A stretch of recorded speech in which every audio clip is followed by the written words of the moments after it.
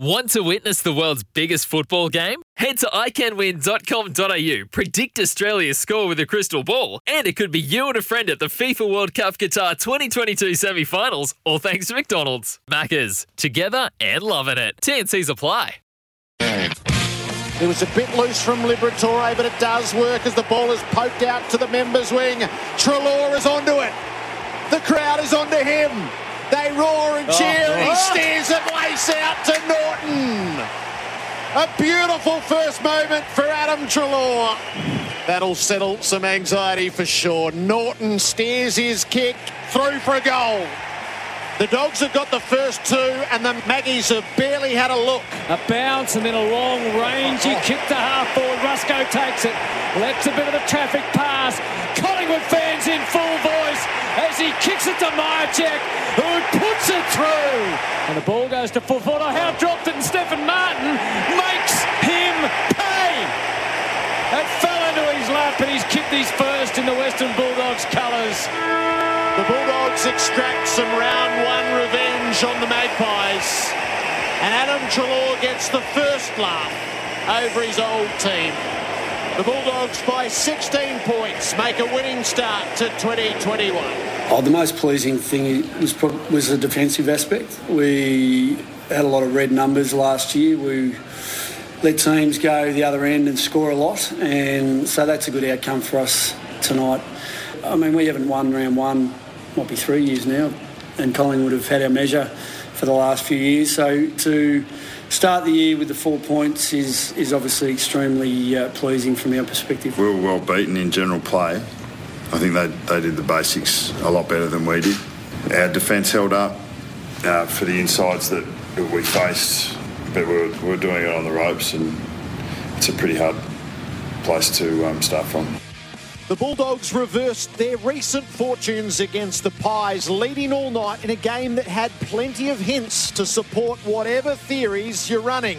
While Adam Treloar drew the attention, Steph Martin made a major difference, and he'll join us after his first night as a doggy. Martin trying to barge his way through, got dispossessed. Curnow to O'Brien. It somehow found its way back to Martin, who fended his way clear, and the A-lister arrives on opening night. Dustin Martin barging his way through, kicks the goal, which puts Richmond in front. And that has a familiar ring to it in its own right. The MCG homecoming featured a command performance from the game's best, Dusty Martin. Can he be stopped, or is he bound to dominate another season? We'll ask Justin Lepich, a man with first-hand knowledge. I wish to advise the AFL Commission has approved a recommendation to introduce a medical substitute for each team during matches played in 2021. What this sub now creates is a whole series of headaches for everyone. As you can tell by what I'm saying, I don't support it. Well, I think there's 17 that were vocal with it. I think Bevo was the only one who, from Raw Reports Post, has not been, and it was probably only because he wasn't in the meeting. And the debate that dominated the lead up to the season, the return of the sub. Was the 23rd man necessary, and how will it affect the game? Plus, what should we expect from crowd thresholds in Melbourne next week? This is Crunch Time. We're back in our regular spot. We're at the MCG on a Saturday morning with all the on-field events and the off-field issues you've come to expect from Crunch Time since its inception as we re-establish the rhythms of the footy weekend. Gerard Whateley with you at a place that has provided wonderful theatre over the past couple of nights. I hear that they're happy in Finland, but I doubt they're as happy as the 95,269 who have been here the past couple of nights. Melbourne and Fremantle fans take their turn next to let out a joyous roar at the opening siren and then see the first evidence of their team in the fresh season. There's a lot to work with. Steph Martin, Gary Pert, the Chief Executive from Melbourne, in what shapes as a defining year for the club and its coach. We will set all of that up over the next couple of hours. Our team, well, a man who's known greatness as a player through the dominant era of the Brisbane Lions, and he's just out of the Brains Trust of the team that's dominating the current era, Richmond. It's a great pleasure to welcome Justin Leppich to Crunch Time. Lepper, welcome. Yes, thanks, Jared. Good morning. Looking forward to a different side of the lens here, that's for sure. So let's hope I can provide some insight for the listeners. Have you enjoyed the first couple of nights? It's been really good. The game itself actually looks pretty sharp, but I sometimes think every round one's been sharp anyway, hasn't it? The transition's been pretty high. The stand rule's been very evident in helping the ball get from one end to the other, but has it helped the ultimate goal and getting them through the big sticks? It probably hasn't seen that yet. Nick Del Santo's by your side. Hello, Del. Good morning to you all. Lovely to be here. Lovely to be able to sit next to someone. You speak about having some insight into the game. I'm going to spend the majority of the next hour or so just picking the brains of this man. We're going to speak about Dusty Martin, and rightly so, the Tigers and what they were on Thursday night. We'll dissect last night. There's a fair bit to come out of that as well. But it is great to be here. And you look out over the MCG, they are happy in Finland. You mentioned we're 12th, and I think that needs to be discussed. What are we doing so wrong, and why are we so unhappy to be 12th in the world? But as we sit here on a Saturday morning, getting ready for another game at the G, nowhere else in the world you'd rather be right now. I don't know anyone else who's done that survey. Do you know? Yeah. I wasn't a part of that survey. No one called me asking how happy I am.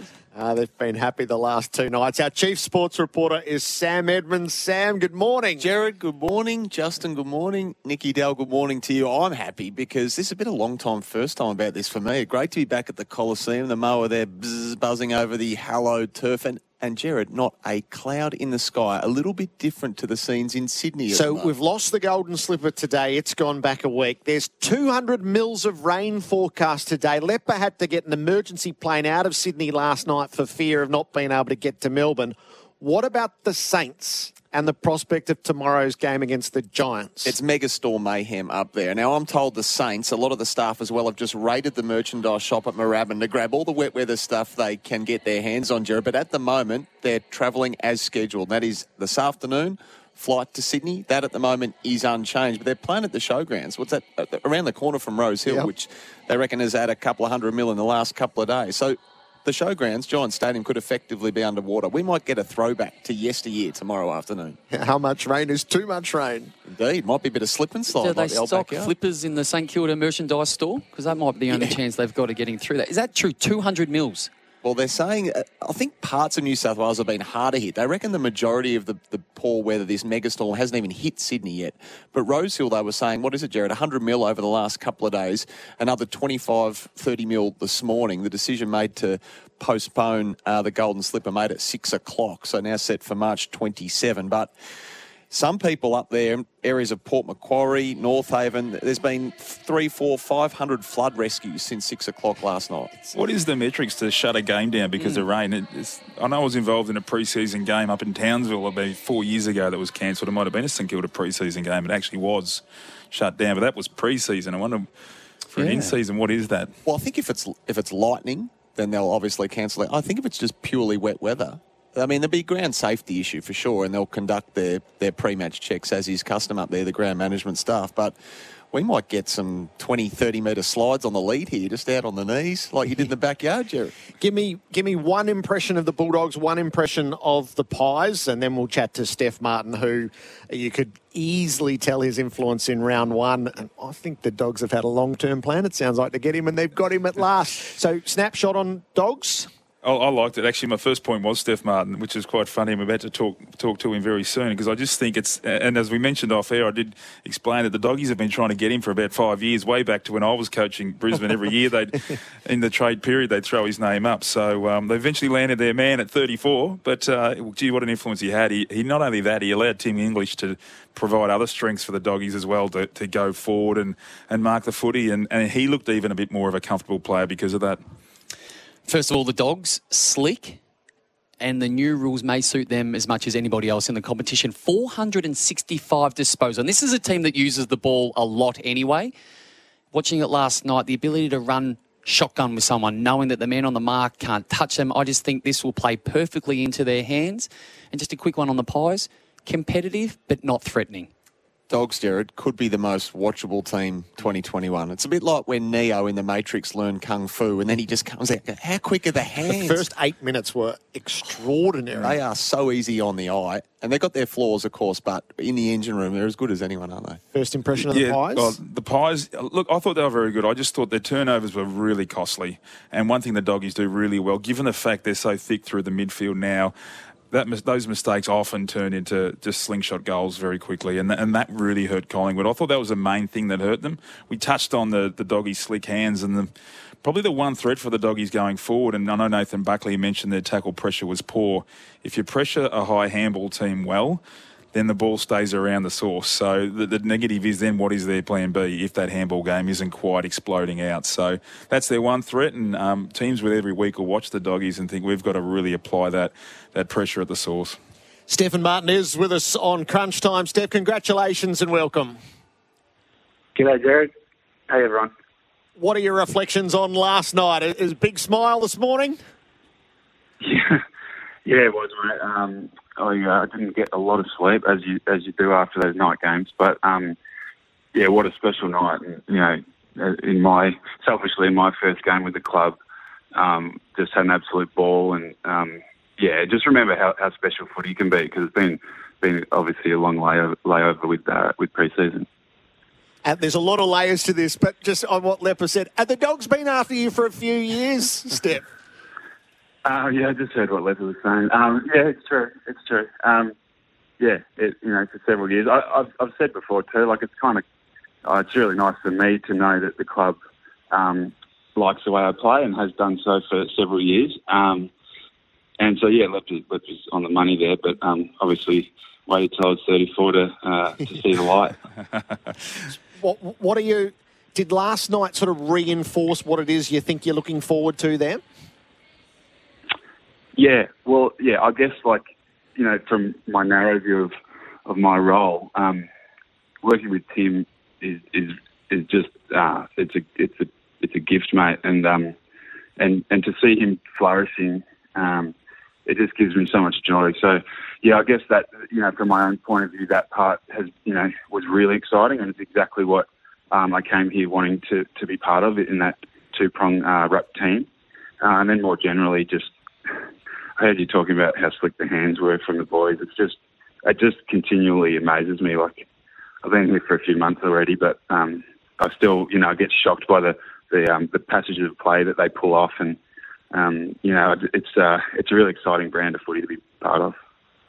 So the right percentages, Steph, I know you mentioned in an interview before and that maybe 50-50 is the right percentage with you and Tim and the ruck. It seemed last night you were probably the 70% guy. Do you think that will continue in that vein? Because Tim also showed some great signs as a forward as well. Yeah, Lep, I've sort of said more recently, I think it's going to be a rolling sort of thing. I think, as you know, like there's certain matchups that I'll be better with, and then other ones that Tim will be better with, and that'll dictate a lot of it. But I would guess if you're going to err one way, Tim's a lot better forward than I am, so you probably chuck him forward a bit more than me. But I think his ruck work was really good last night too. I think he looked a lot stronger than I've seen him in the past, and a lot more confident, and it was really, really cool to see that.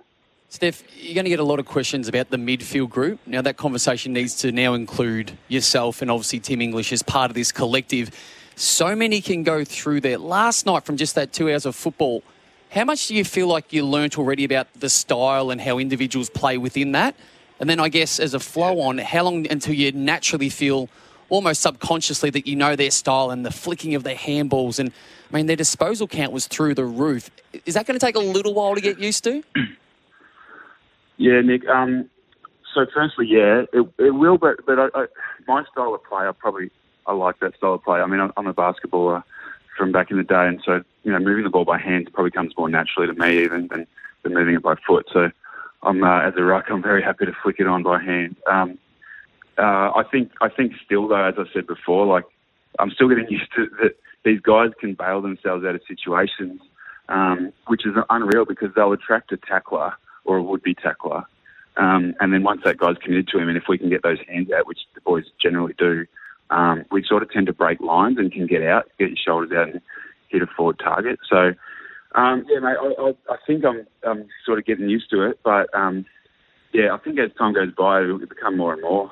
But yeah, I'm just, as I said, like, just so cool to see these guys go about their business and win those contests as well. Steph, I want to ask about the matchup with Grundy. Now, it was well documented leading into the game, and I heard you speak post-game about the influence or the performances that Grundy has had against the Western Bulldogs in previous years. I noticed and I thought that you were getting across the line and just trying to create a bit more body contact. Was that a tactic to probably minimise his influence and allow you and the mids to get more on the other side of the footy? Yeah, I mean, it's probably a tactic that I'm going to go with generally anyway. I'm a bit shorter than the average ruck, and I've probably got to try to move them, jump through them a bit more than jump over them. So, yeah, and Brodie likes to do that too. So I knew that if I let him have a pure jump at it, it wouldn't serve our team very well. So yeah, absolutely. I want to be able to get across that line and try to move the opponent's body as much as I can. I'm not a Nick Naitanui, so I'm not going to be able to get a foot higher than the other ruck. So that's probably what I've got to do. And Steph, it's Sam Edmund here. Thanks for your time this morning. Just on Brodie Grundy, I mean, there's ruckman and there's ruckman, and he's clearly one that, as Nick said, has tormented your new side in recent times. How much work went into, I guess, neutralising Brodie amongst yourself and Tim and the coaching staff? And do you see this being a regular week-by-week thing where there's a bit of the classroom about it, obviously, where the two minds go together to try and work out how to combat that week's ruckman? Hey, Sam.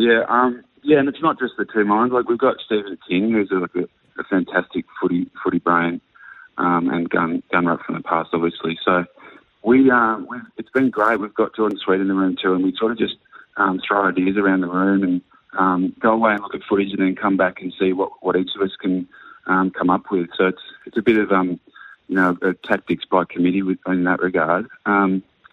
So yeah, that sort of process. I think I'm probably even watching a lot more vision than I ever have before because of my role down here. I sort of see it as part of my obligation to try to dissect opposition and probably take a bit of the load off Tim. Like, I don't want him to have to worry, all week about cutting through vision and that sort of stuff. So any little bit that I can help with that might help the team a bit. Steph, there's one thing I'm always intrigued about from when someone comes from a football team, particularly a good football team like the Lions, and then coming into another organisation. What's the main difference? I know, apart from the hands game that we've mentioned, what's the big thing, whether it be a training or meetings or what you do? Can you give the listeners a bit of an insight of one big difference between the two footy clubs? God, I should have written a dossier on this. Everything's different.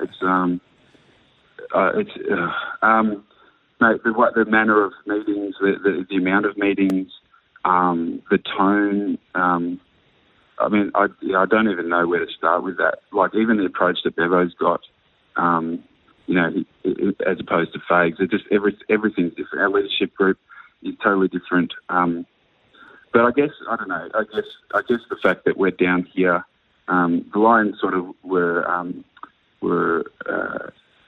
a family, as you know, away from their own family, so it's like a bit of a brotherhood down there. That's very much overlap here. But no, mate, this has been a horrible answer, but there's a lot of differences. I don't have sort of one that stands out.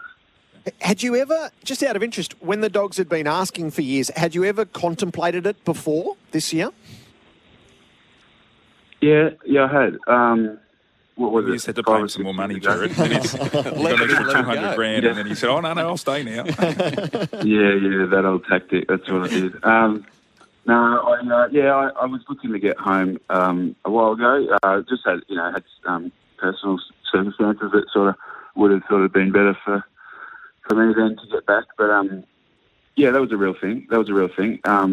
But I love the way my career panned out, and love having my 8 years up at the Lions. I'd never ever want to take that back. It's going to be fascinating to see how it pans out. A great start, Steph. Thanks for sharing it with us on Crunch Time. All right, nice to talk to you guys. Thanks.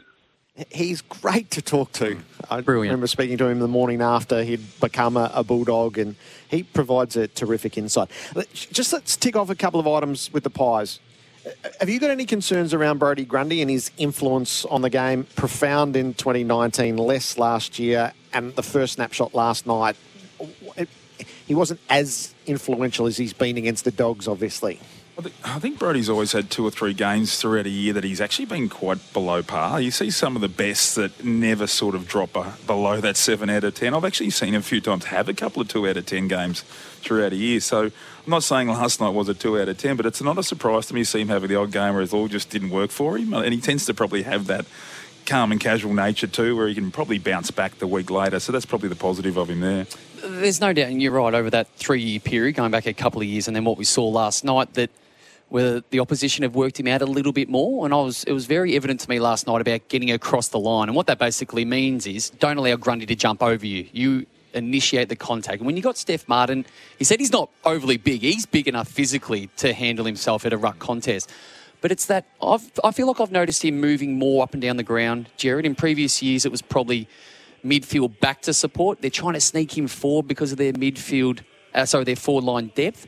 I just wonder whether he's just being asked to do a little bit too much, and he's almost in no man's land as a result. Jordan De Goey, in the debate around how to use him, last night he felt neither one nor the other, which is obviously it takes a bit of sorting out as a player, but if you're not going to dominate the midfield, get him forward. Yeah, I think so too. Particularly those high transition games when their hands are flicking. One thing about the Collingwood mids, they looked all at sea a little bit to me. They didn't know, they weren't so sharp on the inside, and then the ball moved quick, so then to go, he can't get to the next contest, and then he can't get back to the next. So, yeah, you're right. In those games, and Dustin Martin's very similar like that, those sorts of games, Richmond just end up putting him forward, and he just kicks 4 or 5. Yeah, I tend to agree as well, and probably similar to the conversation with Grundy. When you're not getting a lot of the football and you're chasing backsides a lot of the time, you are in no man's land as a result. You can't get to the initial contest, but you also can't get to point B as well because it never eventually gets there. And the suspicion is the Pies will just be a little bit less because of what's happened. There was a hint of that, I thought, last night. Yeah, I think they've got some decisions to make, and I don't want a knee-jerk reaction off the back of one performance, but I've had a look at their average goals with their forwards. So this is over their career. And I won't go through all the names and all the numbers because it might get a little bit boring. But I'll just say it adds up to 8 with their key forwards and their small forwards. Their total on average, if they have an average game, is 8 goals between them. That ain't going to get the job done. The number has to be minimum 12 to 15 if you want to be competitive with the majority of teams that are in the top 8. 8 from them, and their midfield aren't huge goal kickers anyway.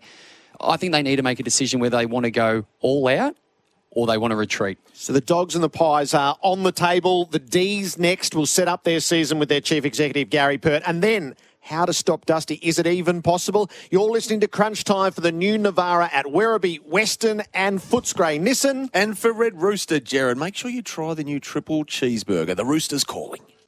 It's Crunch Time with Jared Waitley, Sam Edmund, Justin Lepich and Nick Del Santo at the MCG on a glorious Melbourne morning. Richmond and the Bulldogs, the winners so far. The next to go, Melbourne and Fremantle. And to set the terms for the Demons season ahead, the Chief Executive, Gary Pert. We're not yet allowed to do these things face to face, Gary. So from the broadcast box to the boundary, welcome to Crunch Time. Hey, Jared. Set the terms for us, if you would, for the mission ahead for 2021. Oh, really, this is about, it's a perfect day. As you said, I'm down on the ground and you couldn't get better conditions for the players. So really we're hoping we get a big crowd, a big roll-up. But it's important that the players make a bit of a statement here as well. They've had a big pre-season.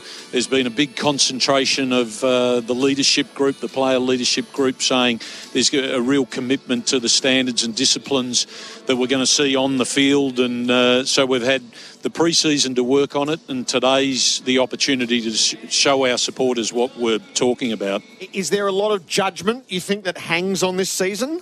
Oh, well, I think, we're used to that. Every game you're putting yourself out there, and your members and the media and your supporters are judging everything and matching it up against their expectations of what we've been talking about. So we've made it pretty clear. Goody said the same, so have the players, that our ambition's to be back in the finals and playing a style of footy that can win those finals. And, we need to be showing consistency every week. So, last year it cost us. we were set up to play in the finals. We went to Cairns and dropped 2 games that we shouldn't have, and therefore we didn't deserve to make the finals. So we're being judged every game we play. So you mentioned Simon Goodwin, who's been extremely forthright. He's shirking nothing. Do you like his approach to putting himself on the line with the levels that he set?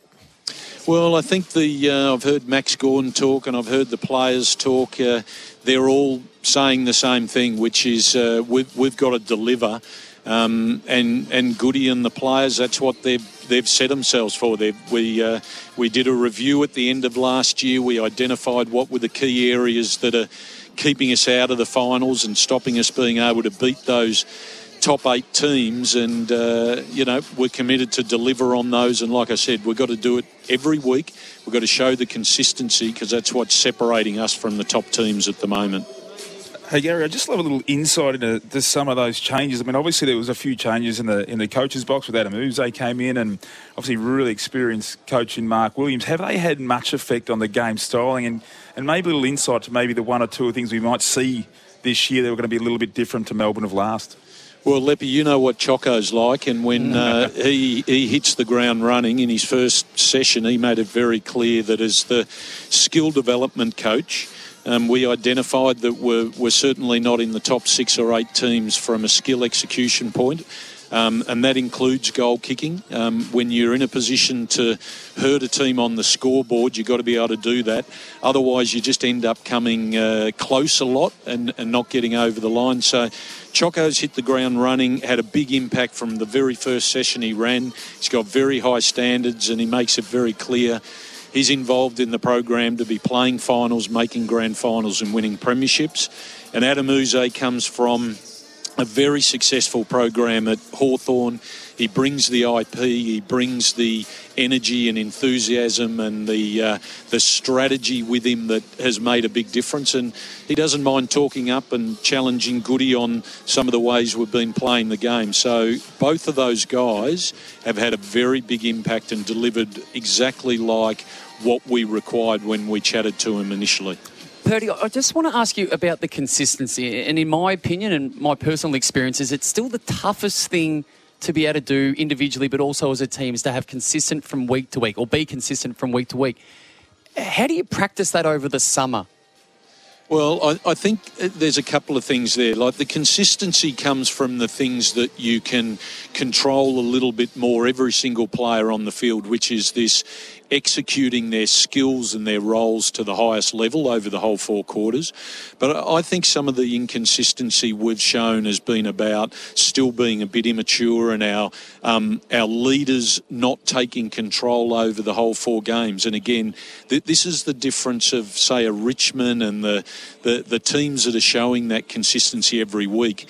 The leaders, and it's not only your captain and your vice captain, it's right across the grounds, are the ones that maintain the standards out on the field for the whole game, and that's been a big area of focus. So we've had players like May and Lever and Petrarca, Alex Neil-Bullen and others step up and say they want to play a much bigger role and that they can do more, and we're going to hopefully see the impact of that today.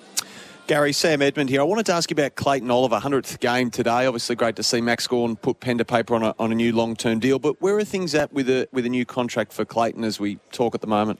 Well, a lot of that's in his hands in terms of we're talking to his management like we are with quite a few of the other players. Some of them, like Gorney, want to do it before the season starts, and they want to put that to bed, and others just need a little bit more time to think about it. We'll just continue to work with his management, but we're very comfortable that he loves the club, he loves being part of this group, he loves what Goody brings to the table, and I'm pretty comfortable that that's just a matter of time. Is it a wait and see from his point of view? He obviously wants to see how the side fares early on. Oh no, he's not indicating that he wants to see how he's playing or the team's performing. It's more that we're having conversations with all these things. They move as quickly. There might be questions, there might be elements in terms of the financial packaging, all of these things. We don't need to rush them, and we move on all of these things as quickly as the player and their management wants. Ideally it doesn't ever become a distraction during the year, but like I said, I'm pretty comfortable that that'll be put to bed as soon as possible. And away from the game, the bigger picture, the search for a new facility for you. I mean, your offices are at AAMI Park. The team's obviously doing vast majority of its training at Casey Fields. There's been a few concepts that have been explored and deemed not possible. Where are you at with that? Well, it's a pretty difficult time for the club. Where the administration offices are in 3 different parts of the MCG here. Our women are training at AAMI and our men are out at Casey Fields because with a shared facility at AAMI with Victory and Storm, we're not COVID compliant from an AFL perspective if we had have stayed there sharing gyms and swimming pools. So it's so critically important that we get that home base. We're working with the state government and the AFL to identify a site, put the plans together, and that working party, which is funded by the state government and progressing, we'd love it to move quicker. But the reality of these political processes is, again, we're in the hands of the state government, but we're certainly in the best position we've been for really the last 50 years in terms of getting that base where the admin and the footy are together, men and women. We have a social club. It's in the shadow of the MCG in this sports precinct here, which, let's face it, is as good as any sports precinct in the world. And we want to be here for the next 50, 60, maybe 100 years. So we've got to be patient. We've got to do it right. But I'm pretty comfortable where it's at. And Gary, last one from me. Am I right in saying that Gosh's paddock isn't big enough either? Is that part of it, that you can't train team defence there because it's simply not the dimensions that you'd like? Well, it's by far the smallest oval in the AFL competition, and so we're certainly working with that as part of the plans. Collingwood was able to win a premiership while they were training on that facility. Richmond's ground is certainly smaller than what they would think was ideal, but there's nothing like training on a ground that's close to the same size as your home ground, which is the MCG, and Gosh's is a long way off that. So when we're doing training drills, it is very difficult to mirror exactly what we're going to do on game day. So again, these are all part of the plans that we're working with the government on. What crowd are you expecting this afternoon, Gary?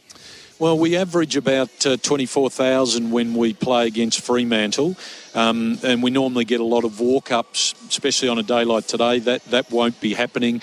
I would suggest that we'll end up somewhere between 23 and 24. They'll all be Melbourne supporters. There'll only be a few hundred Fremantle supporters. So let's say still a relatively small crowd compared to what we've seen the last couple of nights, but let's hope they're all pretty excited and yelling and screaming and we give them something to be excited about. Is it enough to justify being here at the MCG while 20+ thousand are locked out tonight at Marvel? Oh, yeah, absolutely. This is our home ground. This is where we play our home games. We've had times here, even in recent times, where we were delivering 80, 90,000 people in the stands, and we will have games against some of the interstate clubs like a Fremantle where we'll be much smaller numbers, but overwhelmingly they'll be Melbourne supporters. So hopefully they're making a lot of noise today. You're a veteran of these days, Gary, as a player and now a long-term administrator. Do you feel a little bit of trepidation as a fresh season gets underway in the hour beforehand? Oh, I always feel toey. As a player, I felt like I could actually go out there and do something about it. The problem is now you're sitting there in a suit and tie during the game just watching and hoping, and you're in the same position as everyone else in the stadium. So it's nerve-wracking at times. I just want to see the boys get the reward for the work they've done over the pre-season. So let's hope that's what unfolds today. Gary, always great to have your time. Thanks for joining us on Crunch Time. Thanks, guys. Gary Pert, the Chief Executive of Melbourne. So this will be our afternoon's feature. Are they ready to achieve the goals that they've set themselves to not only participate but to win significant finals? Gary was acutely aware of what this season means, where individuals sit within that and the expectations on this football club off the back of a few years. The honest answer is, Jared, I don't know. And I think that's sometimes a dangerous position to be in, that you're just not quite sure what you get from a particular team week to week. And I think that is just the reality of the D's at the moment.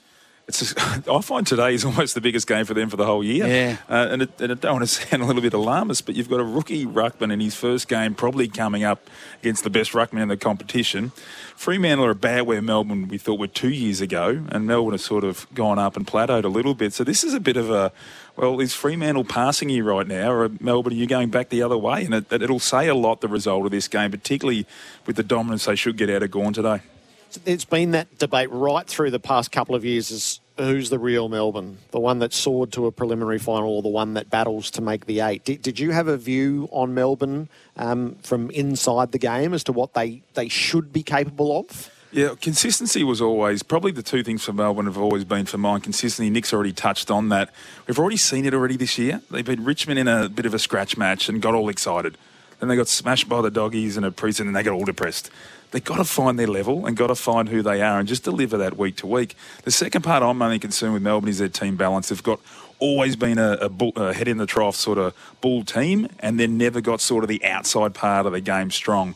So they've never been a great transition game. And if anything we've seen in the last two parts of the first two games is a really high transition scoring team will win the game. Off the back of that as well, having a look at some of their numbers, their kicking efficiency off the back of last year, their numbers are alarming, really alarming. So we'll take it for what it is today, but I think we give them a period of time. Maybe it's 3 or 4 weeks to find that level of who they are.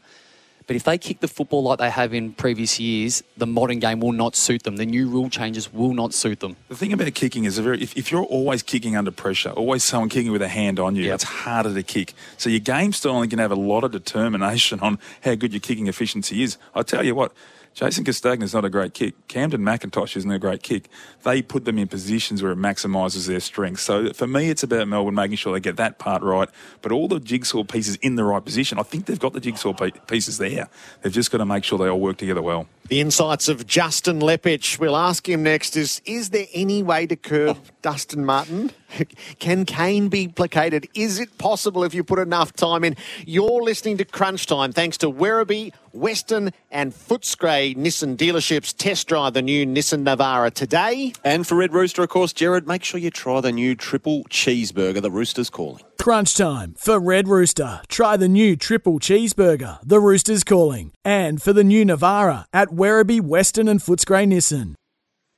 Crunch time on the first Saturday of the 2021 season, where Melbourne and Fremantle will play on a sun-bathed MCG. We'll work our way through the key issues of the week in the build-up to the season with Sam Edmund shortly. Nick Del Santo and I were in place on Thursday night where we marvelled at the deeds of Dustin Martin. And from the final siren, this is the conversation I've most been looking forward to. Justin Leppich has joined our Crunch Time team. And it's really what order to put these questions in. So let me ask you, Lepper, first. Are you surprised that teams don't seem to absolutely prioritise curbing the influence of Dustin Martin? No, I'm not surprised because the football's now played as a team sport. Yeah, you play in many ways as far as team defence. I look after my player, but also look half after yours and half after them. So we all work together. But you're right, there's a point with Dustin, and particularly in big games. I shouldn't say not every team does this. Fremantle put a lot of work into this last year, and Reece Conker did that job very well. Whether he crossed the line a little bit with some of his holding and things like that could be debated, but that was one successful tactic that actually worked and that's the best way to do it, have a midfield that starts next to him and then you hand over. But it takes a good system to be able to do that, and sometimes Dusty's really aware of how to slip between those cracks. If you were coaching against him, how big would you sacrifice some of your system to try to curb the influence of the most dangerous player in the game? Yeah, I would. I've seen the few times I have seen it work, going to the Fremantle team last year, but also I think there was a game a few years ago, and this guy's not even in the AFL anymore, but Nick Robertson did the job at Brisbane. He's playing over in Perth, but big, strong guy, fit, and also doesn't fear Dustin. I think a lot of players, surprisingly, are a bit scared of him, so they don't want to body up next to him. So I think that's a genuine factor as well. Whereas you need to have someone that's almost stupidly fearless and strong and doesn't care what the results care, don't care the crowd's booing him, doesn't care that he's touching probably God at that point in time. So it takes a lot of courage to do that. Levi Greenwood was another player in the past, and he only ended up tagging a couple of times a year, and it was Joel Selwood and Dustin Martin would be the ones that he would always go to. We covered the game on Thursday night, and I'm still staggered. I've got another 100 questions for you to explain how this is still going on. But I watched Dustin Martin start at a centre square bounce, walk forward, unopposed. I saw Dustin Martin be one out by himself, 20, 30 metres goal side, all by himself. I saw him come to centre wing multiple times out of a centre square bounce, all alone. If you are reviewing the midfield, okay, and let's say that tagging's out of the game or the accountability is out of the game, in review, would you still speak to your midfield group and say, hey, take away his surname and who he is, he needs to be manned up no matter which opposition player that is? Or is that completely gone from the game as well? And it's just, well, let's move on. That particular play happened. Well, you have to treat Dustin as a forward. He's not a mid. So even if he's starting in the centre square bounce, he's a forward. So how you set your system up, you can't have a half forward, for instance, that drags a half back out and then Dustin slips into that hole. So you can't. You've got to have a strategy where you almost start as a seventh defender, so to speak, that's just there waiting for him to come through. I guess in the NFL, they'll call it a safety or someone that's just waiting back there, waiting for that threat to come. Because if you don't have that sort of strategy, you have to play one-on-one. And to do that, that's where he slips the cracks. He'll look around and go, well, there's a space over there. I still haven't been manned up. There's a space over there. He's the smartest player in the game, not just the strongest. So he knows how to get the maximum of every situation. And Justin, you've just left there. What sort of licence does someone like him have? Is it open licence? Go wherever you want, wherever you see fit? Yeah, the one thing Richmond have worked out, and probably the team I played for as well worked out, is playing to your strengths. And one thing you'll always see Camden McIntosh on the outside of the wing. He's the best runner, running up and back and up and back. He's probably the only guy that can do that. He's touched on Melbourne a little bit before, but if you said to Dustin, we want you to play wing in that role for a few minutes, there's absolutely no way he can do that. He's got no ability to run 100 metres at a time. So Dustin's always at the ball. So he's at the centre square bounce. Then he's anticipating that next contest, that point B that we spoke about. Then all of a sudden there's a stoppage, you walk back up to the stoppage, compete the stoppage again, drift back forward to the next contest. He's always in this area as much as he can in the game where his strengths are. Tell us about the flow, and this is all around Dusty, but just about how this manoeuvres, because a lot of people, and maybe including ourselves, are still trying to work out this role. And watching him in person again for the 50th time, to see him in that amount of space. On the flip side, how do the Tigers not get caught out with Dusty going forward and being, say, an extra forward? Who comes up and supports and covers Dusty's backside on the other way? Yeah, well, Kane Lambert should be given a pay rise every year. But as I said, you've got a midfielder that pushes forward. That means there always has to be a forward that comes up to equalise the numbers. And it's usually a Kane Lambert, Jason Castagna part-time, Shane Edwards as well. So they support Dustin and allow him to do what he needs to do. So often then you get a Shane Edwards up in the midfield on his own as well. So you've got probably the most creative player by hands comes up as a forward. His defender might drop off. So now you've got Shane Edwards on his own through the midfield, and you've got a Dustin Martin floating forward on his own as basically a forward. So that's the basic strategy of it, but also they're so good at knowing and manipulating every situation. How great is he? You know greatness. You've played alongside Michael Voss and Simon Black and Jason Ackermanis. You're no slouch yourself. How great a player is Dusty Martin? Oh, he's the best big-time game player I've seen, and I'm not telling everything that I don't know there. But Dustin's got things there. He doesn't jump. He doesn't go from contested marks. There's certain things that he does, Michael Voss would do, which Dustin doesn't do, but he sticks into his wheelhouse perfectly. He's a ground-level player, never loses his feet, doesn't lose a contest. And he knows the moment, which I think all great players do. They know the moment when you're needed. I'll just jump on my back. I'll take you. I'll kick the next goal or two where you need, and then everyone else falls in behind that. Could you have played on him? Yeah, we've had this debate. It's funny because the old Brisbane versus Richmond thing started coming out, and I say to Dustin, I'd probably have to take you. And you move forward, you go, oh, yeah, how good would that be? I said, you wouldn't get a kick on me. So watch out. So we used to have those and thank God I don't have to play on him because he'd kick 10 on me. How would you have played him, in essence? It would have been difficult, because I was always a play from the front sort of guy, whereas you probably have to sweat on Dustin and be quite physical with him. And always be there with him. Mel Michael would have been a better suit, to be honest. That sort of big, strong player, because Dustin doesn't actually run around a lot, move around a lot when he's down there, but he just does so much so well in that 20-metre area. That's his go in his game. So he keeps trying to be in that 20-metre area around the ball, and magic happens. I feel like we need to break out the whiteboards and the old vision. Justin Leppitsch with us on Crunch Time. This Sunday, Melbourne United home games are back at John Cain Arena. United take on the Brian Goorjian coached Illawarra Hawks. See Jock Landale, Chris Golding and the Melbourne United Stars in action. Tip-offs 3 p.m. Ticketek.com.au. The award-winning Crunch Time. The first Saturday of the AFL season, it is a reconnection to our old lives as we put it all back together. Melbourne and Fremantle fans get their chance to roar at an opening siren for the first time in too long at the MCG, as Richmond and Carlton fans have done, and the Dogs and Maggies fans last night who seemed to roar themselves hoarse in the early stages of that game. It's all tremendously reassuring, and Melbourne has turned on a great day for it. Barely a cloud in the sky in the mid-20s, so it couldn't be more perfect to get into the terraces, the Demons and the Dockers. You're on Crunch Time with Gerard Whateley, Sam Edmund, Nick Del Santo and Justin Lepich, who's providing us with some tremendous insights straight out of the coach's box and first-hand experience with the likes of Dustin Martin.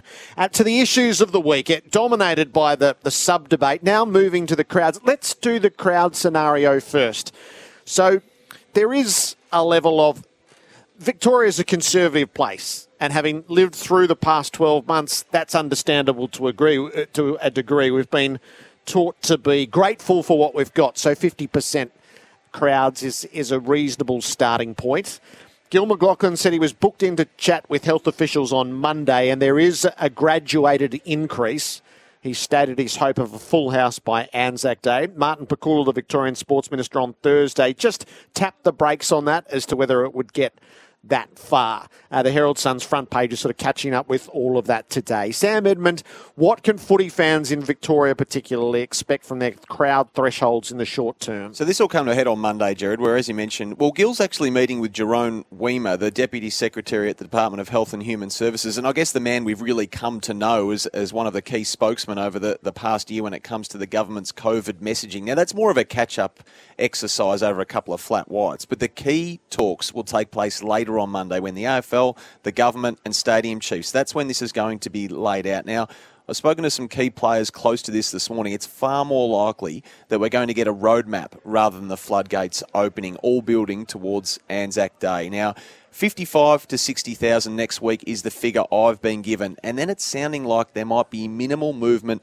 until round 6. Now, I've been told the government, unless there's a drastic 180-degree change in thinking here, won't approve 75,000 for next week. They won't jump that quick. Who knows what sort of pressure comes on in the next 24 to 48 hours, but as we sit here right now, that's not happening. They don't want to risk it. It will be incremental increases. They hold the keys, obviously, but there's jobs, the economy, everything is on the line here if they stuff this up. And the other part of it is, guys, that the bigger picture, the Richmond-Carlton game was the biggest mass gathering of people in the Southern Hemisphere since the pandemic began. Because if you look at the fixture, next Thursday night, that's Carlton and Collingwood, is probably the only game where you're a genuine chance to restrict fans from coming in.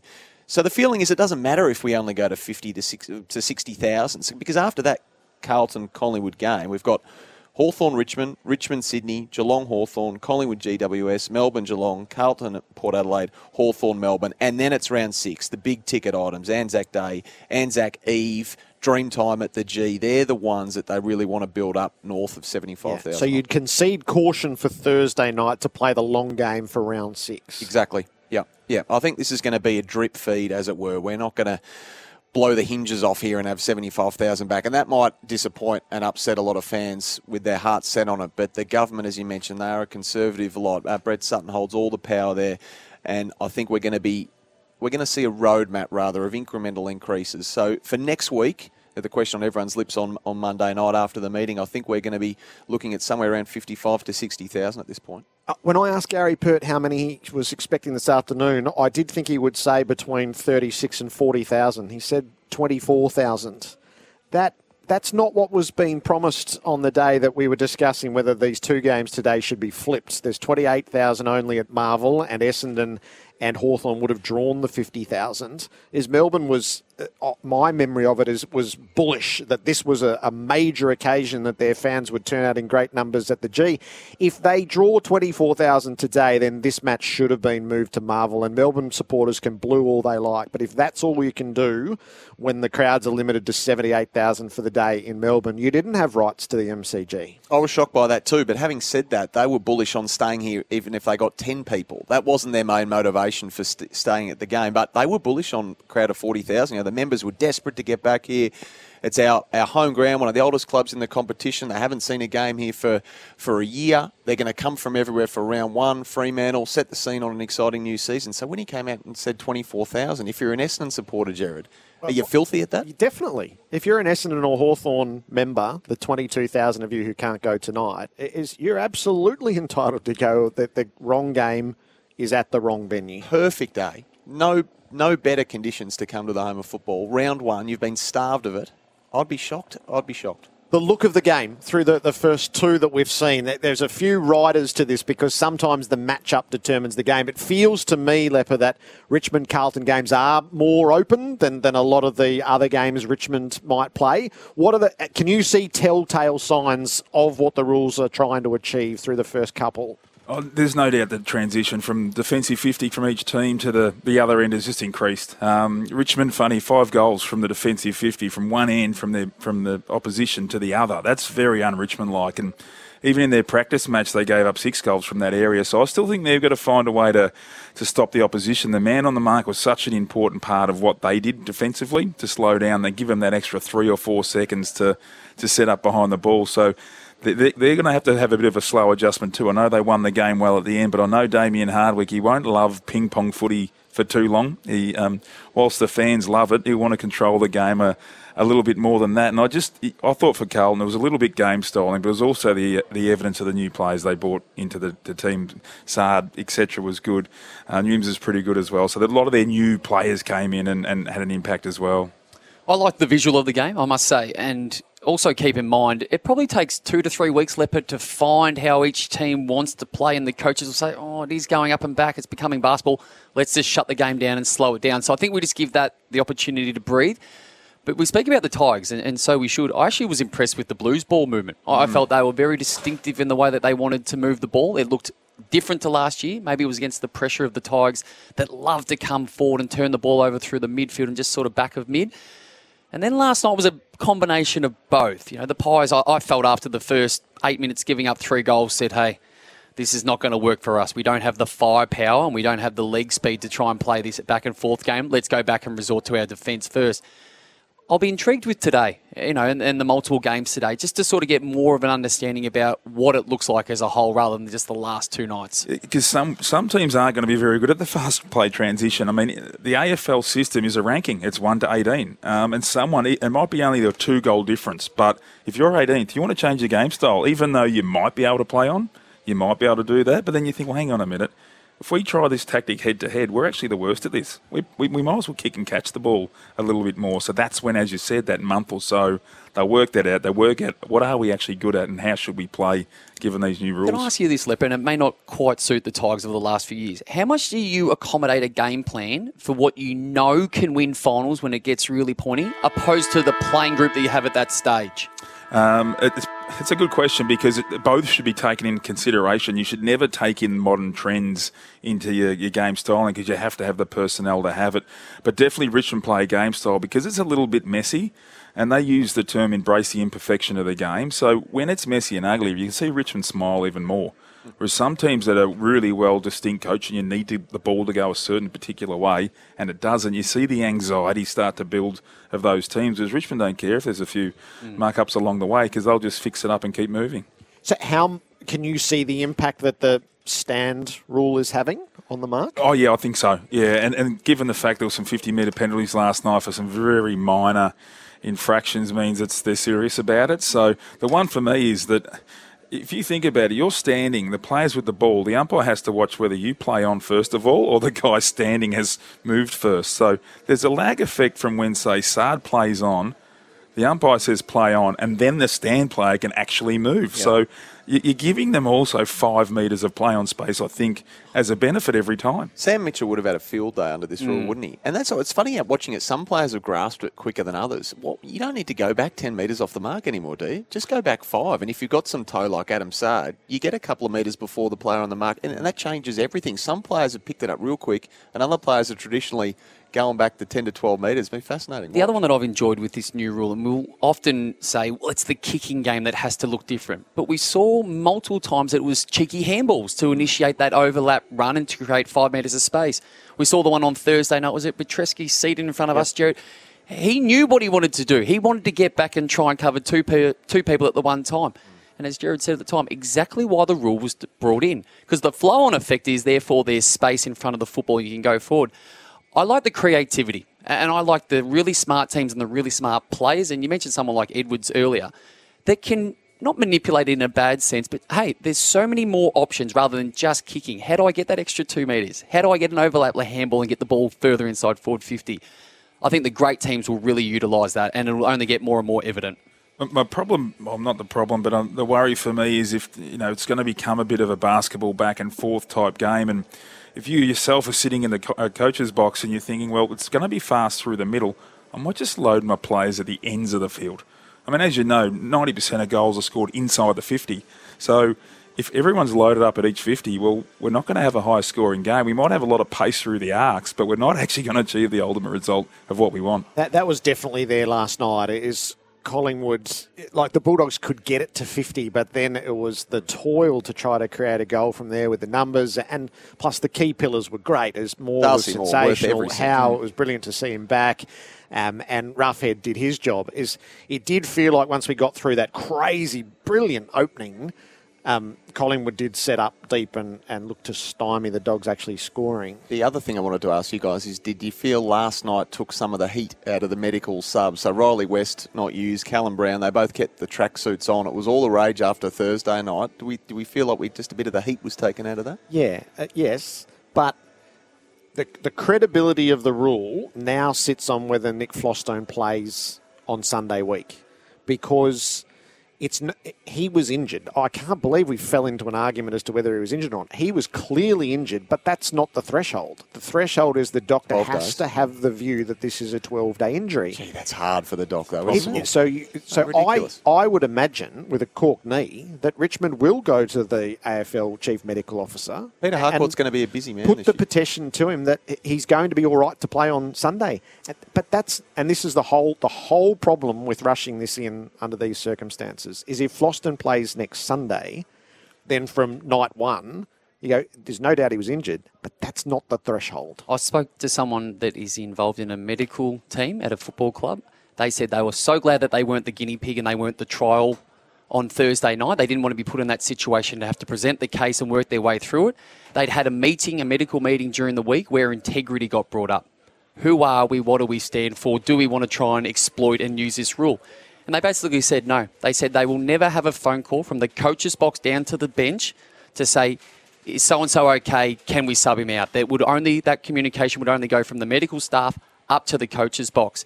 You speak about the 12 days. The other one that this person said to me was that the injury could cause further injury or damage to that particular area, or as a consequence, compromise another part of the body due to that initial injury. Yeah, but the player doesn't have to go back on the ground. No. So Floston's out of Thursday night's game. No question. We're having a straw man argument, anyone who's arguing that he couldn't come back on that. But that's not the threshold. That's not the trigger for the medical sub. There has to be an honestly held belief that it's a 12-day injury and that he misses the next game. And for the football public, who are totally off this and hugely suspicious, if Floston is there next Sunday, the football public will call sham. Let's make this quick because the Red Roosters arrived. But after Thursday, it was bizarre to think that you could teams could be in a better position for having that injury.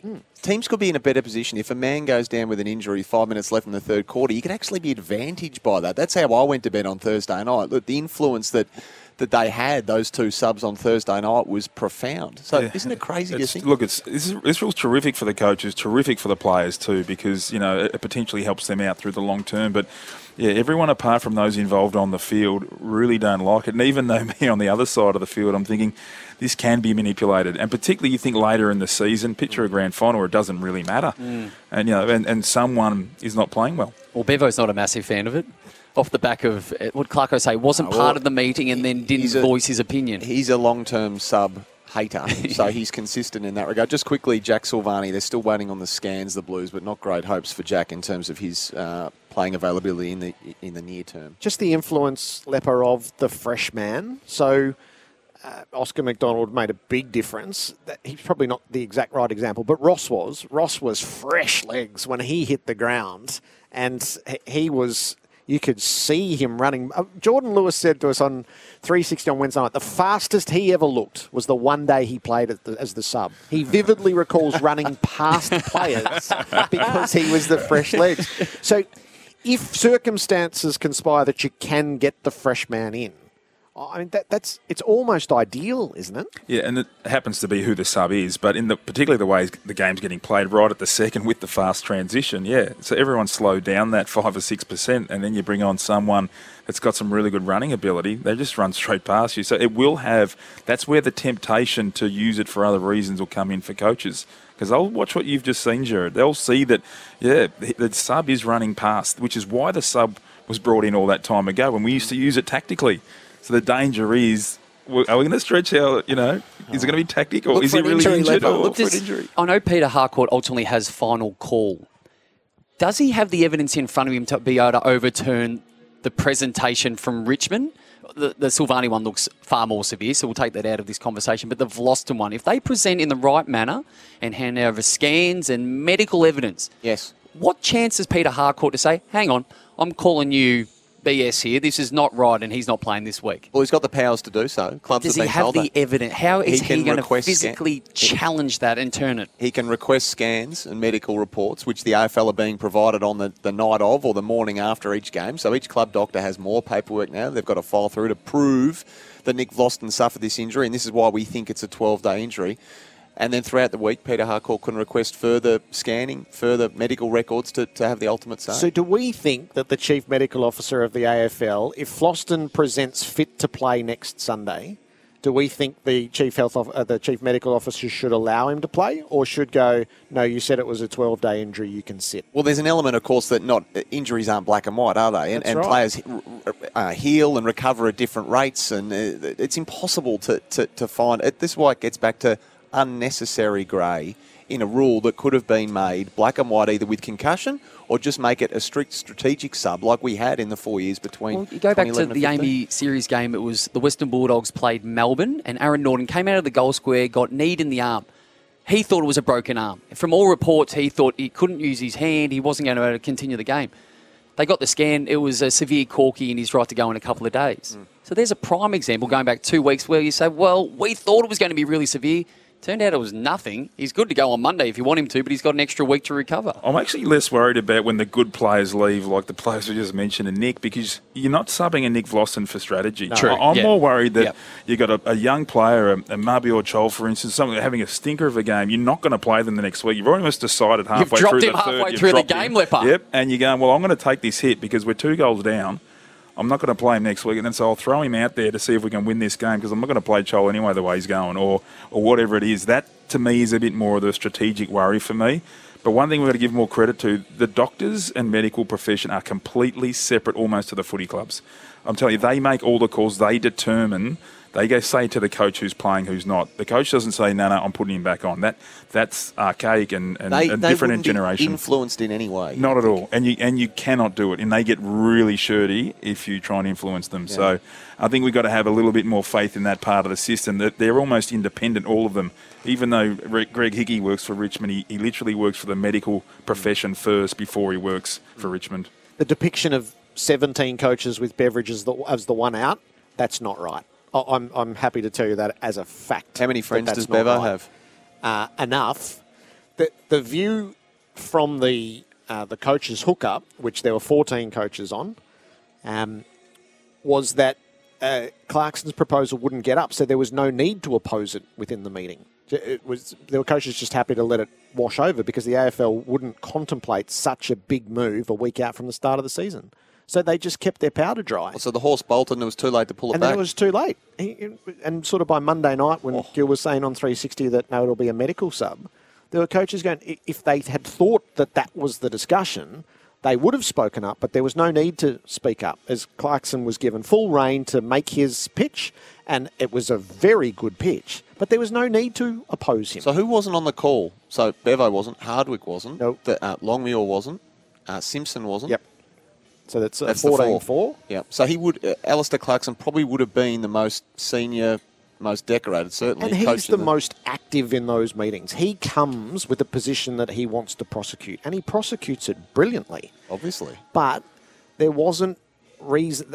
There were coaches on that who didn't feel the need to oppose him on it because they never imagined that it was getting up. Well, they won't do that again. I think the AFL needs some sort of, even if it's 3 months, if something's proposed, that needs to be a certain period where they have to make a decision. I mean, this could have been made in round 12, this decision. Yep, you're right, Clarko, as of round 1.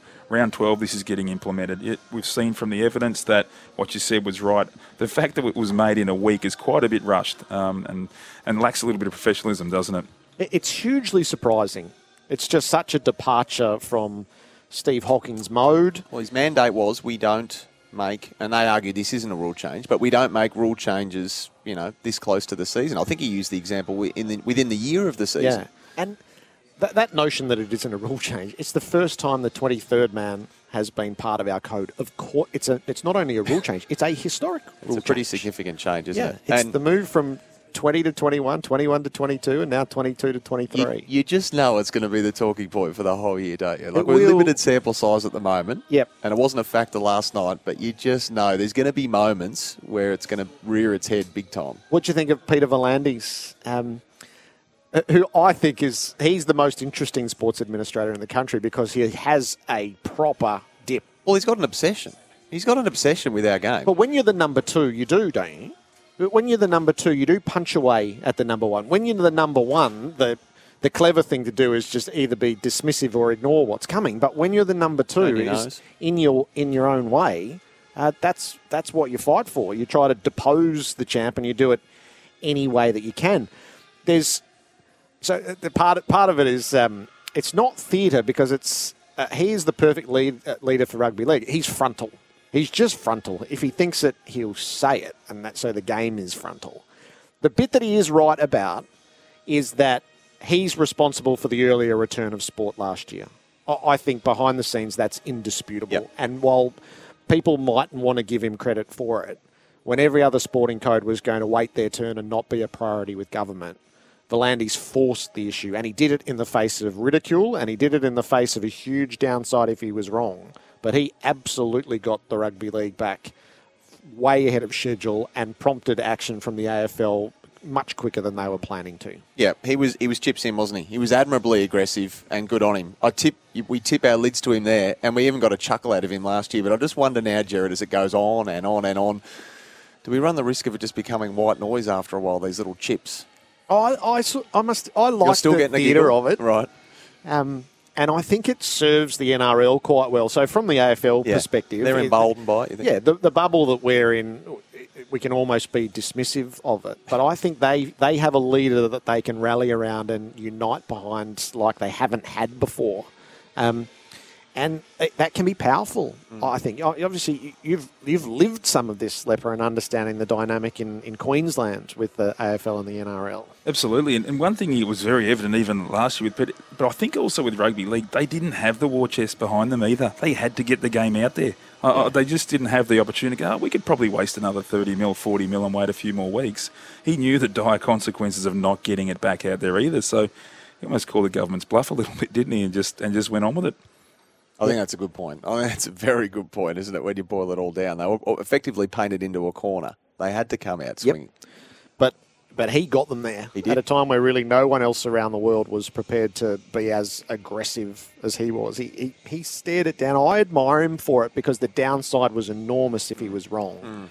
And, Jeff Kennett and Peter Gordon called him on it at the time, but he delivered exactly the timeline that he said, and the AFL started militarising quicker than they were going to as a result. I think that part is real.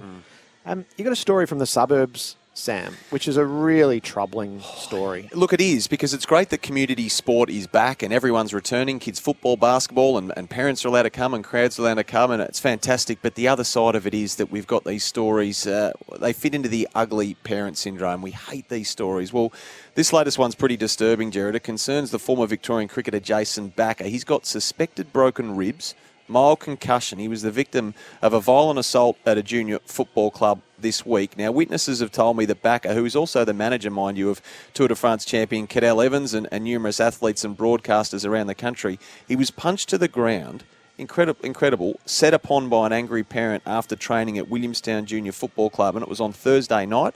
Now, Backer coaches an under-12s team.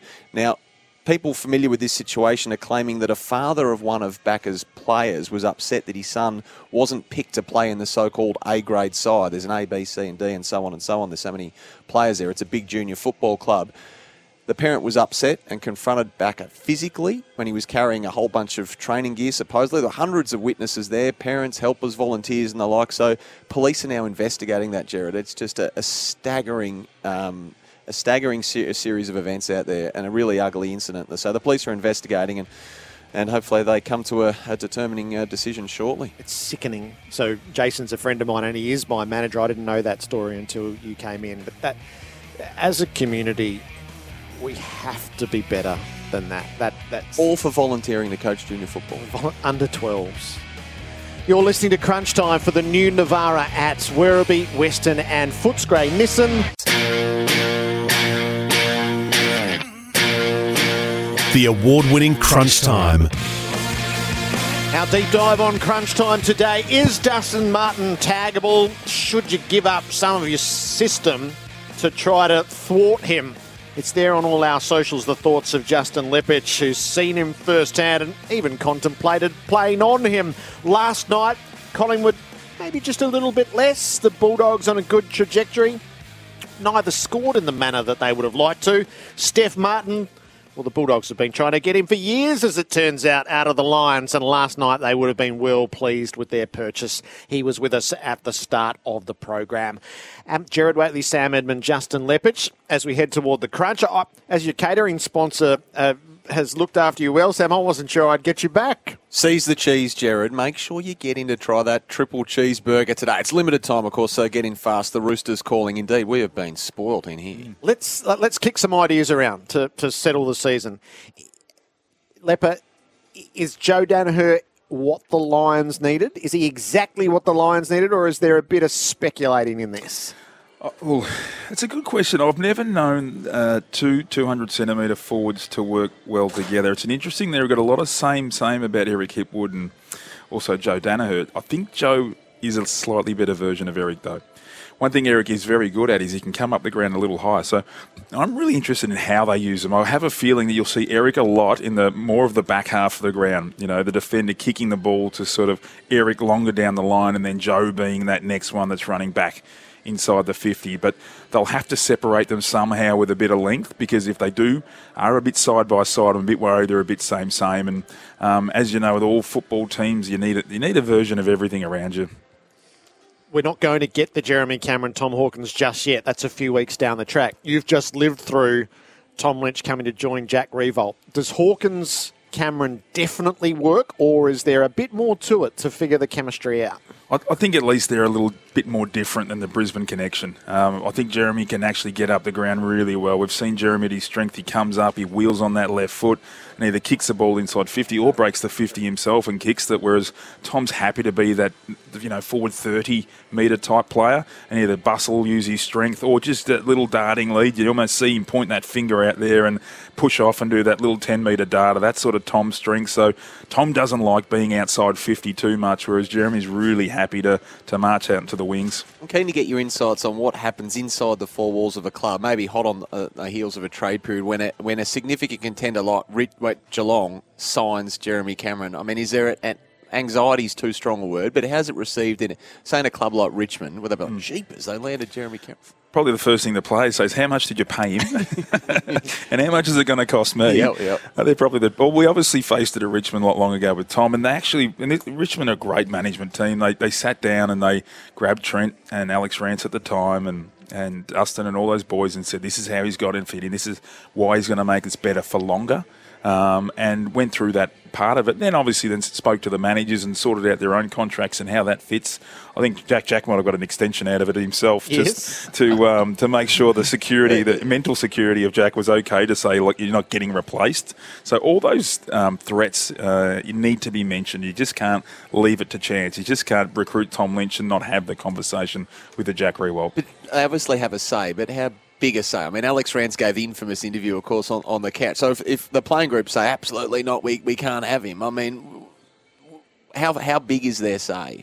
Well, there's a few trainer thoughts. I mean, Alex obviously doesn't affect his specific security within the team. They're opposite ends of the field. I think Alex was more thinking that because Richmond are finally playing well, that things should stay the same for the next 30 years, where in reality you have to keep changing your team up. So Alex just had the perfect world in his brain and thought it should stay there. Are players smart enough to go, this makes the team better and we want to keep winning flags?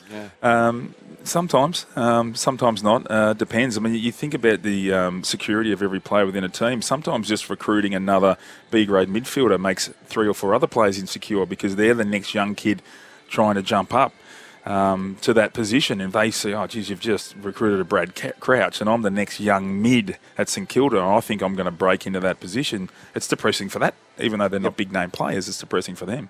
Did you leave Adelaide Oval last year after the prelim thinking, okay, so Port over the next couple of years are going to be the challenger? Yeah, I think so. I think Port and Brisbane are definitely the challengers. I think that for 2 different reasons they've got some. I think Brisbane are a great position because their young talent, I think, can jump another level. It's just terrible news about Cameron Rayner and what he's just done because he was ready to pop as well, but there's some great young kids that are going through and going to jump. But I think Port Adelaide's challenges are different. They've got to learn to play somewhere else other than Adelaide Oval. They've a few times at the Gabba, slightly bigger ground, not too dissimilar to this ground here. They just got exposed for run. So the 2 question marks for me for Port Adelaide is playing better at another venue apart from Adelaide Oval, and will they actually, the stand rule and be able to the game bounce a little bit more? Will it affect their really strong inside mids like Wines and Rockcliffe and those more inner type mids? Will it make it more expansive and not suit their game style? What about Harry Sharp? Because he is Cameron Rayner's replacement. He'd make his debut tonight alongside Joe Danaher. Just a fantastic story. Not the fact that he's a former champion, a junior steeplechaser, but he's still at school, Jared. So he's at school, and I'm sure Leper will know this school, St Lawrence's College in the south of Brisbane there. So they had a captain's run on Friday, but Danny Daly, the general manager of football at the Lions, had to, or at least felt compelled to send a note to the school principal, Chris Ledbetter, asking if Harry Sharp could attend the team's captain's run during school hours. And his letter reads as such: please excuse Harry Sharp's absence from school this morning. Harry has been selected to make his debut against the Sydney Swans, and he's required at the Gabba this morning to take part in a captain's run training session. He'll be back in time for science. That is so funny. He's a great man, Danny Daly, my good mate as well. But that is so funny. In fact, I've got an early prediction. I think Harry will be in the top 2 steeplechasers of all time to play in the AFL footy. How many are there out there? 2. Is that it, 2? There is only 2. Yeah, it's catching on, though. How young were you when you started? I've recruited, you mean, at the AFL? I was 17. Yep. Back then it was a year earlier, so I always still had year 12 to do. So that first year of the draft in 92, when it first sort of came out with the under-18s competition, you're really young. So it's good that it's gotten that year or so older. Did you miss a little bit of school for footy? Yeah, I did, but unfortunately my knee my first year, so I missed more school because of the rehab I was doing. Funny enough, my grades weren't very good that year, I must say. So we had Leper on Sporting Life a few weeks ago, Jared. You know how Leper would have played Dusty Martin in the hypothetical we were playing earlier? Well, it would have just been like the duck down at Telstra Dome, I think it might have been back in the day, when he just ran off him in the second half and kicked 4. So maybe attack's the best form of defence for Leper if he's playing on Dusty. I'm glad we've spoken about that the first day because we don't have to talk about it every again for the rest. Actually, the duck's in the box next door, so maybe we can actually remind him about it. Would St Kilda's injury list be unnerving heading into round 1? As it seemed like there was a progressive, this one, and now it turns out that there are 9 first-choice players unavailable for round 1. Just when St Kilda supporters were getting excited too, weren't they? They've got a lot that I know, and they're all jumping up and down, and they've got obviously some difficult games in the first month too, so it's going to be an interesting sort of start for them. I think they play a terrific game style. They play a game style that's going to suit the new rules as well, which is really good. But you've got to get your best team on the park. They need to sort of get through that first month 50-50 and then start to get some of those troops back. So you never say it publicly, but I think back to the twice where Richmond faced huge injury, and it was so clever in 2019. You took an underestimated team to Adelaide to just absorb what had to be absorbed and then plot the course. So while Brett Ratton won't say it publicly, are they privately working? Okay, so let's stay viable for this period of time and take no chances so that we make sure we actually do get to the point where we're fully stocked. You have to plan your season, there's no doubt. And the one thing that came out of the 2018 season from the Tigers was the fact, well, it's kind of pointless finishing on top 2 games clear, isn't it? If your team looks a little cooked, it hasn't changed a lot. Everyone's been sort of focusing on you working at how to beat you. And then your team's a little bit off. You face a Collingwood that's up and about. They're peaking at the right time. You have to peak at the right time. So injuries early in the season, as long as you can keep your wins, loss in order, are okay. It's later in the season where they really start to add up for you. Is it time for the Suns to rise? I just don't think it will be, unfortunately. I'm a big believer in it takes 5 or 6 years to build a team, and really under Stuart Dewitt started.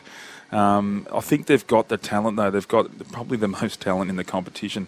Step one for them is keep them, and they've big tick. You know, all those players have re-signed. They're going to be there for their 5th year. That's really important, and we should be really gauging them on the ability for a Matt Rowell to still be there in year 5, Noah Anderson, because if you're a top 10 pick as a kid, there's a fair chance in 5 years you're going to be a pretty good player, unless something drastic happens. So if they can just keep them together, the recipe for success is pretty good. But is it this year? Look, I suppose if they play a final, we should all applaud them. But if it's 10th, I'm not going to write them off because I still think there's a year or two for them to go. I reckon the Adam Treloar situation, we all know the story, of course, but the way he was received by Collingwood players last night shows you how much the game has changed. I can't imagine this happening when you were playing Leper. He was cuddled when he went out there. What, did you cuddle Mark Murphy when he played his first game against No, I did not. I didn't cuddle many. I think Des Headland's first game for Fremantle, I nearly tried to rip his head off, and we just finished the premiership together, so that's very different times. And talk about funny, in the premiership, in the celebrations afterwards last year, when we got back there, Brandon Ellis is there. And a former Richmond player in there, and he feels that comfortable that, he lives on the Gold Coast, obviously, that he could come to the after party. And it was received absolutely, well. and he was there, and it was invited by Richmond have a Richmond man culture where everyone's inclusive. If you've been there for, a period of time at the club, 5 minutes, a year, whatever, you're a part of that. And that's a really good way to look at footy, I think, and it's like the Premiership Cup. It ends up in Jake King's tattoo parlour at one point, and Richo had it for a bit and passed. So they really have that inclusive nature in what they do. Because that sort of stuff does get those who played back in the day, quote unquote, Jared, does get their undies in a twist a bit. I think that's the big divide between the former player and the current player. There are certain non-negotiables, I think, probably from your generation, Leper, that the modern player just does not. So Dermot Brereton's got some hardcore things that he believes in, and the modern day player goes, that's just not how our world's ever been. Yeah. And they call it emotional intelligence now, but it's really about, it's not just what you can teach me, but it's more about your empathy and what you can do to support me, and those things are so important with the modern day kid nowadays. And it took me a while to even understand it. I'd often say some things and make plenty of mistakes as a coach myself, and then have to be reviewed and go, no, you just can't talk to them like that. You just can't do that way. They need to be spoken to and treated a certain way. So it is a big change from the old school. Yeah. That was the crunch for Red Rooster, of course. Try the new triple cheeseburger. The Roosters calling, Jared. Let's get the Bet Deluxe update with Paul Sebastiani.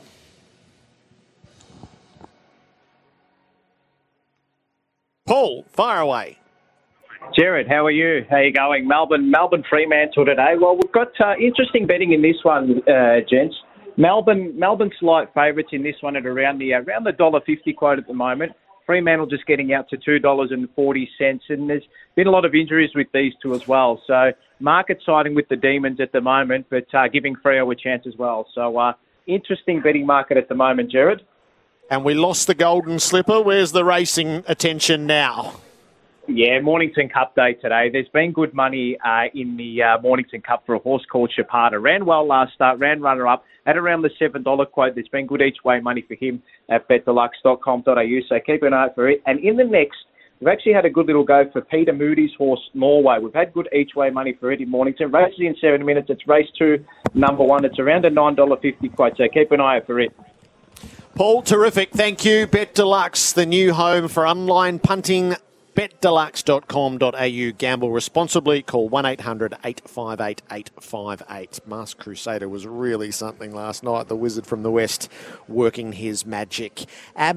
We'll focus in on the games to come. Saturday afternoon, Saturday twilight, Saturday nights. Justin Leppich, Jared Waitley and Sam Edmund with you on Crunch Time. The award-winning Crunch Time. Who needs a rever? For Harley Heaven. The Harley Davidson Pan America is coming to Harley Heaven in Melbourne, Dandenong and Ringwood. Visit harleyheaven.com.au for details. A good fun feature for Crunch Time in 2021, the Harley Heaven Rev Up. For Harley Heaven, the home of Harley Davidson. I think we were all captured by Noah Bolter last year, and then on Thursday night, he looked like Alex Rance reincarnate. And I thought, well, Justin Lepich is the man who's been on the tools on that front. So let's get an insight into Noah Bolter, Lepper. Oh, he is. If you could actually picture two players, like, and I don't remember any team that's replaced one player for another, and they almost are identical in a lot of ways. There are some small differences in their personalities and the way they go about things, but athletically they're so similar in what they can produce. But it's exciting because obviously I've worked with Noah closely the last few years, and to see him just adapt a lot of his things to now to be an accomplished back half player. Look, it's terrific that he's got David Asprey and Dylan Grimes around him. Every young player needs someone to guide them as well, to keep them focused, and they do a terrific job doing that. But he's just so gifted athletically. That's his football, but what's he like away from the game? Yeah, you definitely use the KISS theory when you coach Noah to keep it simple and stupid, unfortunately. He laughed because he texts me that all the time too. Still, that the KISS theory is still something he's focused on, because he's a young kid. He didn't really grow up on footy, doesn't he? If you asked him who Lee Matthews is, he wouldn't know who he was. So he's that sort of guy. He just loves the game as far as playing it and doesn't really understand the rest of it. So you have to teach him sometimes some of the basics. There was a funny thing a few weeks ago where it was a free kick against him and he just dropped the ball on the ground still. Like, he'll still make those sort of mistakes. And, last year was a funny one because he yelled at the boundary umpire for he thought he was holding the ball. So he yelled at the boundary umpire, like, why did you pay it? It's like, no, he doesn't pay decisions. No, it's the field umpire. Well, some want him to, but he doesn't at the moment. Exactly. So he's funny like that. Could you see him growing into an all-Australian calibre defender? Oh, look, I think so. You know, he's definitely, he looks the part already. He had stretches through the middle part of last season. He faded a little bit late, but he was the most dominant defender of that month or so. So if you're having those sort of results already where you're almost the best in a certain period of time throughout a year, it tends to mean the year after you should have a longer period, then a longer period, and then you become an All-Australian, hopefully. Just one before we delve into the games. Do you think the appointment of Colin Carter to do the review of the Tasmanian proposal, given that Colin has been a visionary within the code and was there at the moment where it becomes a national competition, and if there has been conservatism around this, as Colin doesn't represent that old world conservatism, I don't think. Do you think the people of Tasmania should feel quite bullish around him being chosen as the figure to do the review? Well, the government do. The government are happy with it. Peter Gutwein and Brett Godfrey, of course, is the task force chairman. They're happy with the appointment, and moreover, they're happy that this appointment will lead to, well, in their minds, an answer by mid-year, that the review will be done by June, July, which is the other thing they were pushing for. They didn't want it to drag on and on and on like was initially forecast. So it's probably a cautious yes for now, Jared. Whether the people are going to warm to it or not all hinges on, I guess, what the findings might be come mid-year. Yeah, it'd be interesting to see if it's this is how it can happen, as opposed to how it cannot happen. This is yes. And I would feel like Colin gives Tasmania its best chance of. So how could this happen, as opposed to where it's too risky. Yeah.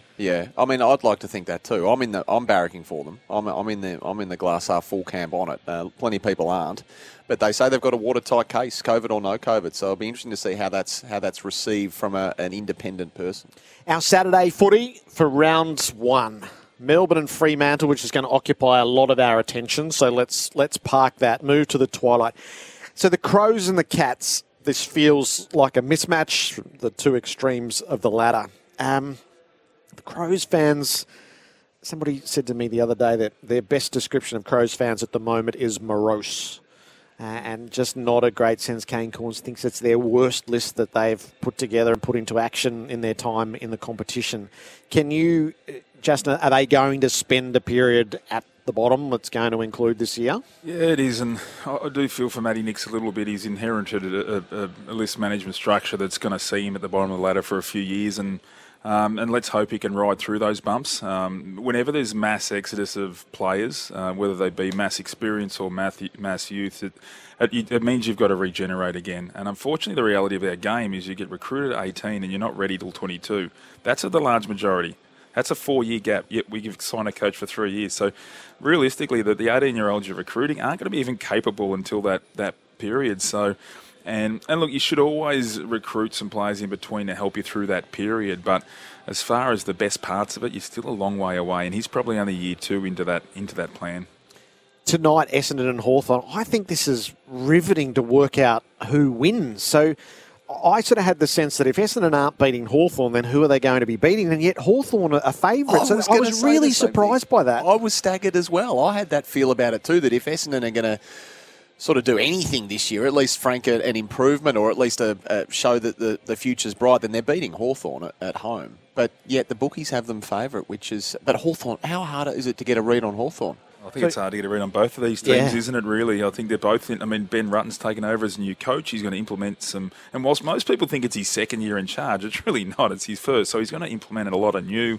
And Clarko as well. He always finds a way to take what we think is not much and turn him into something as well. So it's a funny game. He doesn't like that suggestion that it's not his first year in charge either. Don't ever raise that with him. But a lot of new faces here, isn't there? So Essendon are going to debut 5 players, 3 of those first-time AFL players, and then the Hawks obviously with Koschitzke, Phillips, Brockman and Hardigan as well. So fresh faces for both. And the Lions, so their trajectory is well clear. They've drawn all of our admiration. The Swans are really hard to read as they've got this core of young players, and you just wonder how quickly could they spike, because they do have the 22-year-olds as well as the 18-year-olds. Yeah, the Swans are like a pizza. Even when they're bad, they're pretty good. So, it's just them. They're always competitive, no matter where they are on the ladder. You always think, Sydney, really? Yeah. John Longmore always has a way to find them competitive, and they'll always find a way to get an upset.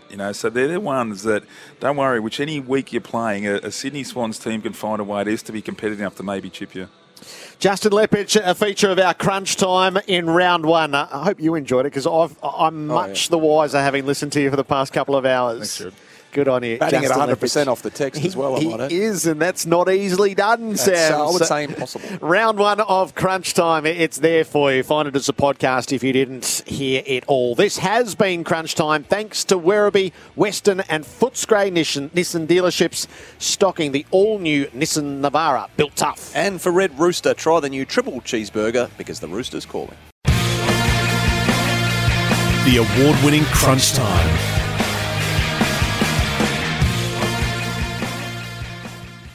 G'day, Mike Hussey here. Get on board Australia's best fantasy cricket game, KFC Supercoach BBL. It's fun, free and easy to play. Play today at supercoach.com.au. T's and C's apply. New South Wales authorisation number TP/01005.